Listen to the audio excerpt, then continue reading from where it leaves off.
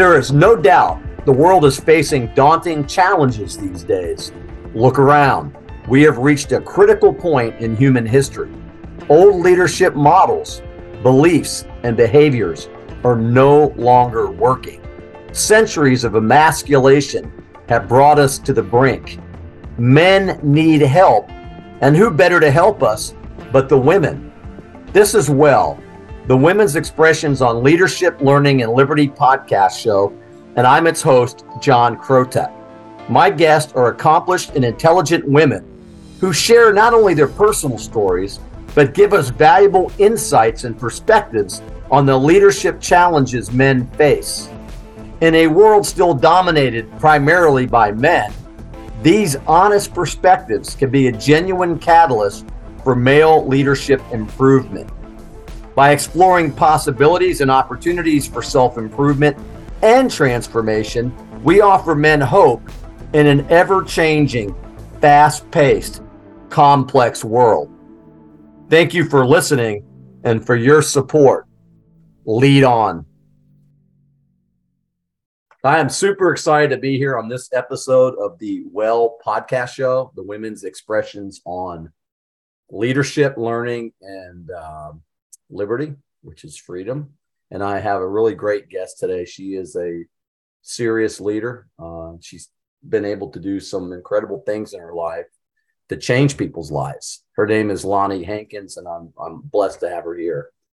Before we get started, Lani, let me tell the listeners and the watchers a little bit about, or the viewers, I should say, a little bit about you. Lani served in the United States Army from 2011 to 2016, and she completed one combat deployment to Afghanistan.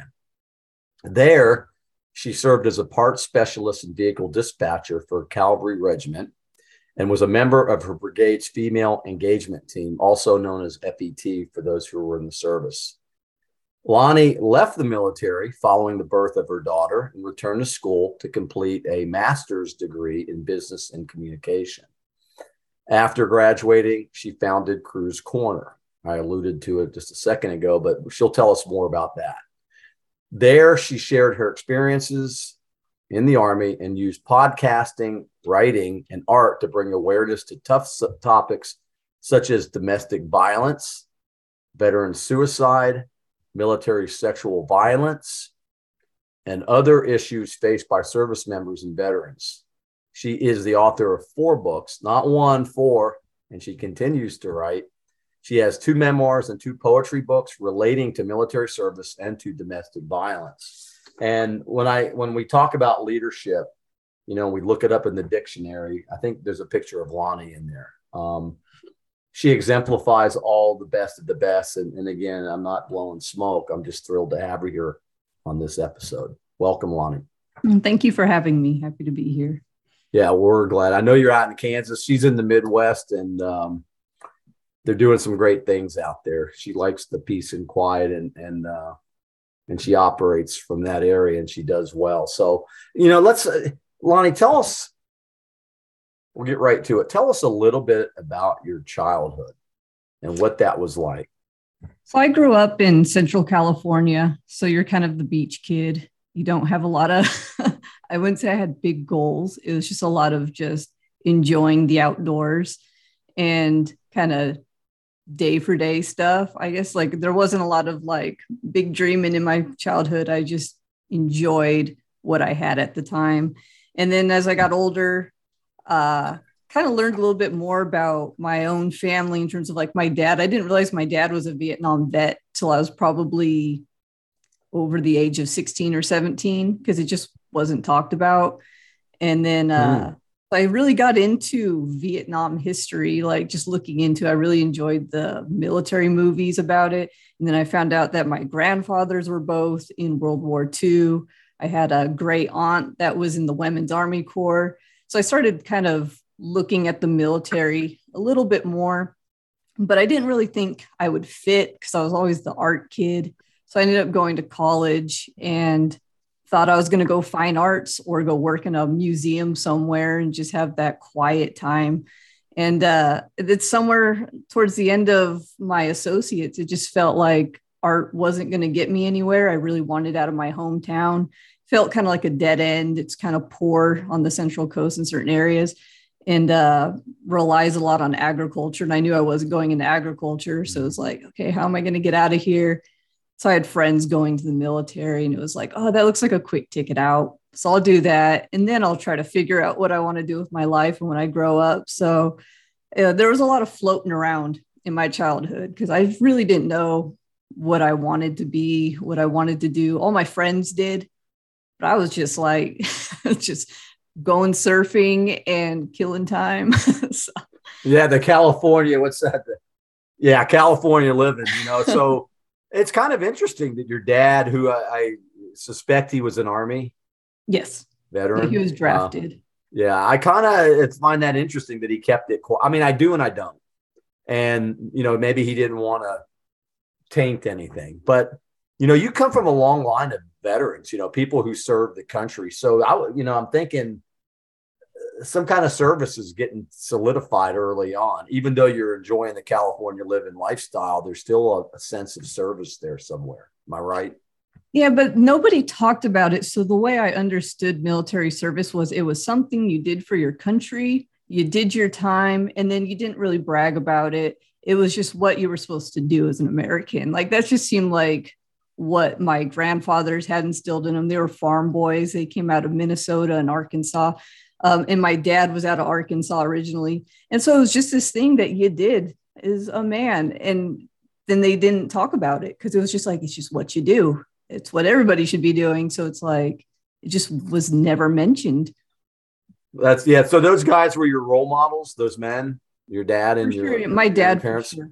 I was very close. I was a daddy's girl. So that's cool. I mean, I wish we had more daddy's girls, out there. And I'm sure we do. But so you're hanging out in California. You saw the Army as the ticket out. And then eventually somewhere in that Army journey, you find yourself in a combat zone. Were you thinking, gosh, I wasn't expecting this? What was going on in your head when you deployed? The way they kind of chalked up in basic was like, oh, we're pulling out of the Middle East. Nobody's going over there anymore. So I thought leaving basic training, like, I'm not going to probably go anywhere. That was part of the reason why I served. I wanted to travel. I wanted to see other places. It was like, I guess I'm probably just going to get stuck somewhere on a base in the United States. And I got Fort Riley. So I was just sitting in Kansas. And the day I showed up to in process, like, oh, by the way, you're on a road getting ready to go to Afghanistan. And I hadn't even checked into the base yet. So it was like, okay. Welcome to the real Army. Surprise. Yeah. I mean, things like that happen in the Army, don't they? Yeah. So you hit the ground running. Pretty much. So you get there, you in process. How long was it before you found yourself in the mountains of Afghanistan? I think I was in process by the end of August 2011, and we were sending people as early as, I want to say, April of the next year. So I was in Afghanistan by May of 2012. So I wasn't at Riley for even a full year before I was already shipping out. Yeah, and you're probably sitting there going, holy cow, how did I get here? So you're in Afghanistan, without going, too deep, into anything that might be sensitive. What was going on there? What did you see? Well, I was on the FOB most of the time just because of the fact that I was supply and I was a gate guard ECP. So the closest I got to being out of it was sitting on the fence line, just watching nothing happen. And so it was always the waiting for all the things you had been trained for, all the stuff you said they tell you you're going to see. And so you're just a sitting duck in the middle of nowhere. It was just this dirt hole we sat in. There was nothing to look at. And so it was a lot of just hurry up and wait. It seemed like for 9 months, our FOB didn't have any issues as far as I can remember. So it was just a lot of that sitting in anticipation and the stuff that never comes. And so you kind of go home going like, okay, like you're still waiting for it because you spent all this time training for these things to happen and they don't. And so I think our biggest issues on that FOB was people having too much free time or getting bored, because then you start getting into people fighting with each other, people getting into behavior that's just like soldier on soldier issues, violence. And so it was a different side of what I expected going into a combat zone. It seemed like the bigger issue was what was happening inside the gates than outside of it. So I can't say I paid a lot of attention to what our actual mission was, because there was just so much that always going on around us. Yeah, it sounds like the endless cigarette butt police call. And Yeah. after a while, after scouring over the field 100 times, it's like pretty soon you start getting antsy. Is that where you met Kruse? Kruse was one of our mechanics. So he came into the unit shortly after I had him processed. So we knew each other because we were in the same platoon, but we got to know each other better being on deployment, because we were usually locked in a guard shack with each other for 8 hours a day. So you get to know people pretty well out there. Where was he from? Ohio. Interesting. So there you are together, and I know how some of those conversations, I never went to combat myself, but I can remember being on guard duty, even in peacetime situation. And yeah, you're right. There's like nothing to do. And there you have no real enemy when you're in training. You think you do. So, it's just endless time and endless time and endless time. It gives you a lot of time to think about important things sometimes as well. So you did a 1-year deployment there? It was 9 months. 9 months. Can you think of any one instance when you were there where you went, gosh, I am really here and this is a war? Did you see anything that touched you like that? I think within a month or two of us being there, someone from our brigade was killed in action. And I think that because you have stuff like Facebook available to you, you have the community pages that the brigade wives usually put up, or the units. And so when someone is either killed in action or something happens to them and they die overseas, there will be a memorial that gets put up on Facebook once you go through the commo blackout and everybody's notified. And, going on Facebook and seeing like by pictures and stuff, it becomes very real. Like, this is somebody that's out here with me that is gone. And so that first person that we lost, it was like, wow, this is real. Like, you kind of hear tales from previous deployments with your unit where it's like, oh, nothing happened. They had just gone to Iraq like a year or so prior. And they're like, we didn't do anything. We sat there, nothing happened, didn't lose anybody. So you get in your mindset like, oh, okay, we're going to be fine. This is probably just going to be a really long, not so fun vacation out there. And then we ended up losing anywhere from half a dozen or more people during the 9 months we were there. So each one, it just became more solidified that like, we are here and this is a war and things are happening outside the fence, whether we're seeing it or not. Yeah. So you did see people roll out that never came back. So even though you all had no direct contact, some of you did, and it was a reality, and it was a harsh, stark reality. And of course, like we just said, it makes you reflect. So sorry about your buddies that paid the highest price. Really mean that. And so after 9 months, thankfully you survived. You have a daughter. Tell us what's going on there. Oh, I had her when I was in my last year of the reserves. Okay. And so I ended up getting out so I could spend more time with her and take care of her. And so I ended up doing the single mom thing for a while. And so it's just kind of been, she was around when I was using my GI Bill. She was there I was pregnant during my bachelor degree. And then she was, I think, 1 when I went back to school to work on my master's. And she just started kindergarten a couple of weeks ago. So I don't know where the time went. Yeah, pretty soon she'll be 18 and walking down the aisle or something like that. Driving me around. Driving this Daisy. But, single motherhood is not, easy. I married a double mother, I guess. She had 2 kids and from a previous marriage. And I know what she was on her own for a while. But anyhow, so you decide to go back to school. You have a daughter. You're doing the single mother lifestyle. It's probably not like California living, but you're making it happen. And then Kruse, something happens to this soldier, and which changes the direction of your life. What was going on? So Kruse actually got out a couple months before I did. And he was, I don't remember what discharge it was, but he is having some issues that were clear when we were deployed that was more, seemed family based. And like he just had a lot going on. And so he got out.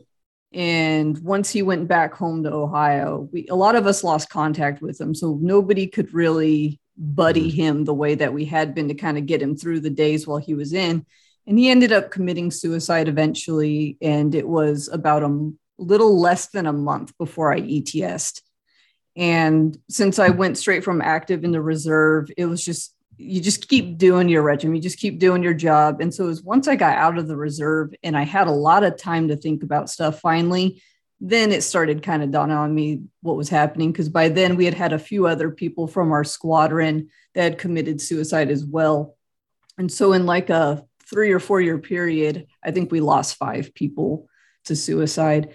And so it was when I got to that overthinking period as a civilian of being able to actually go back and just look it all over, have the time to do so, that and like going to school, when you're working on your master's, you're writing all the time, doing thesis stuff all the time. And they, my professors encouraged a lot of writing on the military. They wanted my experience and perspective on stuff.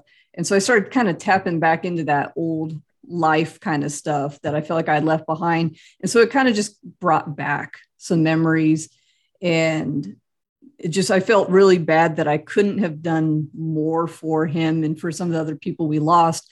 And so that's why I started working towards like a blog. It was like, I got to get people to understand that veteran suicide is happening, because people seem to be more paying more attention to the numbers that are combat related or what's happening overseas. And they didn't seem to understand how high the numbers were once people came back. And so I felt like to not just process losing a really good friend, but to do the only thing I felt I could do at that point, since he was already gone, was to, I'm going to bring a light to this so that this doesn't keep happening to people and people can reach out or do all the things that maybe he felt that he couldn't do. That's great. I mean, that's fantastic work. Sorry about him. And that's tough. You know, you're doing like combat, you know, suicides are a stark, harsh reality about the after effects of war. And we've read so much about 22 a day, and some even suggest it may even be higher.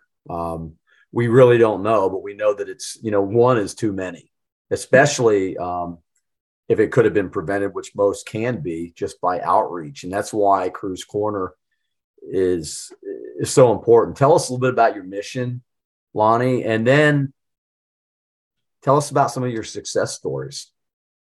For me, the real goal with Kruse Corner was, because of serving in a cavalry unit, most of the people I served with were men. And so I understood that the men didn't feel like they could show their emotions. They didn't feel like they could speak up. They didn't feel like they could ask for help. And I was always treated as, okay, you're a female, you're allowed to cry. We expect you to complain. We kind of already have this preconceived idea of how you're going to act. And so I figured if people are going to expect me to be emotional or complain or whatever, I will do it on behalf of the people that feel like they can't. And so Kruse Corner really became this place of not just trying to talk from a female perspective. It was just trying to talk from a service member's perspective. I didn't want people to see it as a genderized thing. I wanted them to just understand that regardless of what branch you're in or what rank you were, or what gender, or any of these things, that although we have different experiences in the military, a lot of us suffer the same. And I wanted to start sharing some stories, not just from myself, but other people I connected once I started the podcast, to give people a better idea of why we struggle here and why people are committing suicide. Because I saw that the numbers that people kind of expect your suicides to be linked to the ones that saw combat in certain things and your infantry guys. And you start seeing that it's a lot of your support roles. It's these people that are supporting in the war that are still committing suicide. And so it's like this idea of, well, what do they have to kill themselves over? And so I wanted to bring these stories to show people that things like MST happen, military sexual trauma, things like domestic violence, soldier on soldier stuff, things like just depression, anxiety, like all these different things that exist that are not combat related, break people down the same way. you still have people dealing with PTSD from a host of things that are not combat related. And so I just really wanted the goal of Kruse Corner to just be the average soldier story or the average service member story, so that civilians could understand a little bit more of where we're coming from, where we need help, and just kind of bridge that communication gap that I felt like was happening between the two. That's fantastic. That when we, like I said earlier, when we talk about leadership, it takes a real leader with real courage and a real commitment to wanting to help others. And that sets some of us apart. Doesn't make us better. It just makes us different. And it's okay to be different, So can you tell us about one of your success stories, or maybe two, with Kruse Corner that you think, that make you realize that the work that you're doing is worthwhile? Because I know it can get hard in those trenches, and it can get lonely, and you think that you're not making a difference. But those success stories are what makes us go on. Yeah, it definitely is. The success stories are what kept me going, because there were a number of times where I felt like, it's like, what am I doing this for? Because I was putting a lot of personal stuff out there, and there are people that aren't going to take it well. You are going to get criticism for sharing your story, and kind of get played as like, oh, you're just being a victim. And so there were times where I wanted to quit, but then I would have people hit me up, and I had someone message me on Facebook one time. It was actually someone I had served with in AIT. And she said, because I found your blog, I decided to not kill myself, because I realized I wasn't by myself, and what I was feeling was, in essence, normal, that it wasn't just I'm broken, this is all part of a process of healing and grief and all that. And I've had mothers reach out and say, I read your book and I understand why my son is the way that he is, or why a spouse came back and doesn't talk to me as much anymore, doesn't talk about it when I try to get them to. And so I had a lot of families that reached out, and they're like, because of what you said, I can kind of gauge this person that I know that's in the military a little better, or I know how to talk to them now. I know how to approach this, and to get them to just open up, or to maybe just get them the support they might need, and not to feel like someone's hovering over them or they're being forced into anything. And so those were the biggest ones, of people that turned around and said that either it opened up a door of communication for a family member, or the people that said it just straight up made them choose life. Awesome, Lani. That's freaking incredible.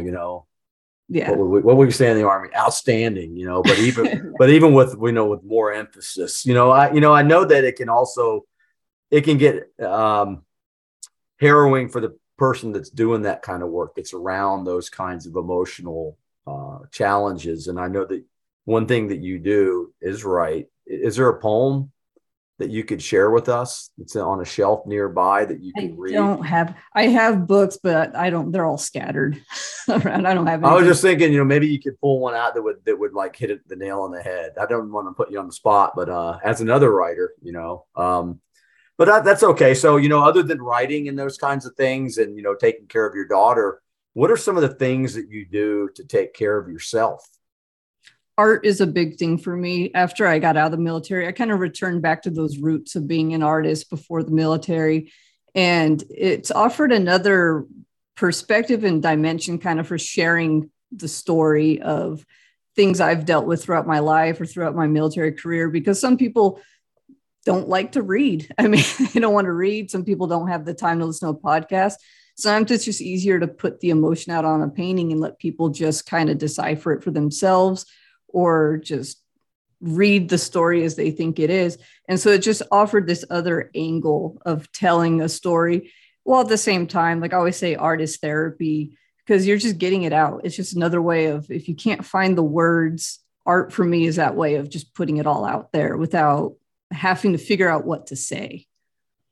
Well, thanks for sharing that. So you've mentioned men a couple of times, and your dad and your grandfather's growing up, and then, that you served primarily with men, and then you're a single mother. So, your perspective is needed. What do you see? Of course, it could be a general answer, but what do you see in men these days? And what do you think men can do to be better? I just look at how men are now compared to like how my dad was. And it's changed so much because I really saw my dad as like the embodiment of like what a man was. He took care of his family, but he was a great support system and just a great guy. Everybody loved him. And then I kind of just being a single mom, I saw what men don't do now. Like they don't step up sometimes, they don't support. It gets a little selfish with stuff where it's like, kids sometimes don't come at the best time. And for like someone like me, you choose to make the sacrifice and be there for them and do what you got to do. And for the man, it was like, I don't want to do it. So they go away. And so I always thought of my dad, like my dad would never do that. My dad would take responsibility, man up and do the stuff. And that was kind of built also by the military. It was always that idea of manning up and you own it and you take responsibility for anything you might have caused and you just get through it. And I just didn't see it outside as a civilian where it just seemed like a lot of the men I was meeting, especially ones that were younger than me, like their 20s, late teens, it just seemed like there was a lot of just complaining. I don't have to do this. I'm not going to do this. Like it just, everything seems so different from what I understood my dad as being a man. And it's kind of hard to explain, but it just seemed like it was very clear the generational divide was like there. No, thanks for sharing that because that is important. And, we look around today and we had a discussion before we went live with this show, Lani and I, we were talking about the leadership crisis that we see everywhere.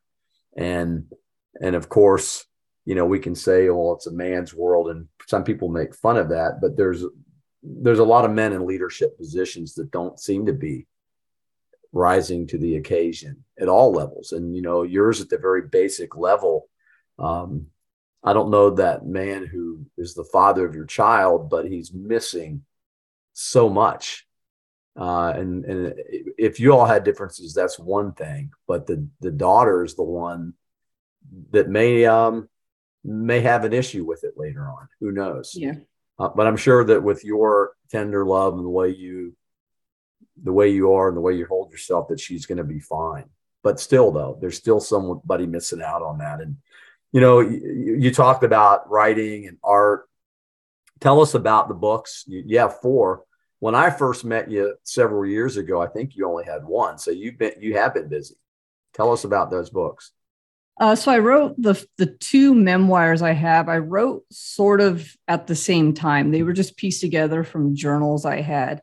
And the first one that released was Bottled Away. And that was just covering my time in service. It talked about just what it was like, not just as a woman in the military, but just the military experience and when we get out and that lack of purpose some of us feel and kind of being left to just try to get through the VA system and how tedious some stuff is and how you don't always let go of what you were taught. It's hard to just like integrate back into this old life, like this world.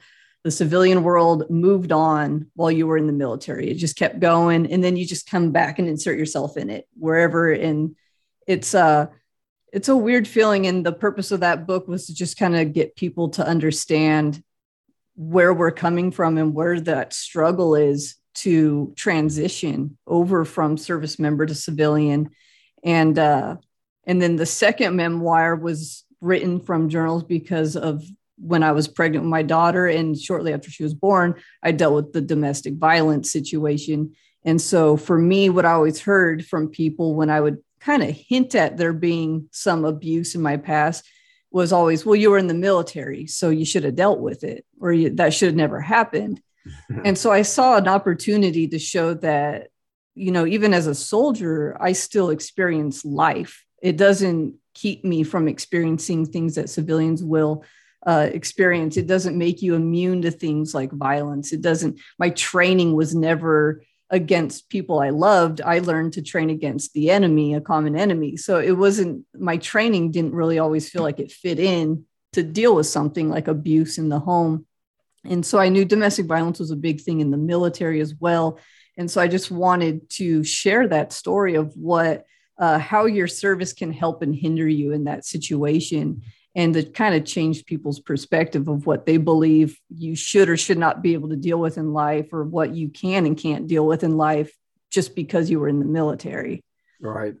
That's awesome. And then the other two books are poetry books. They're poetry books. And so the first one that came out was Eased Pain, and it was meant to kind of partner with the memoir that was about the domestic violence, which was called The Gaslit Heart.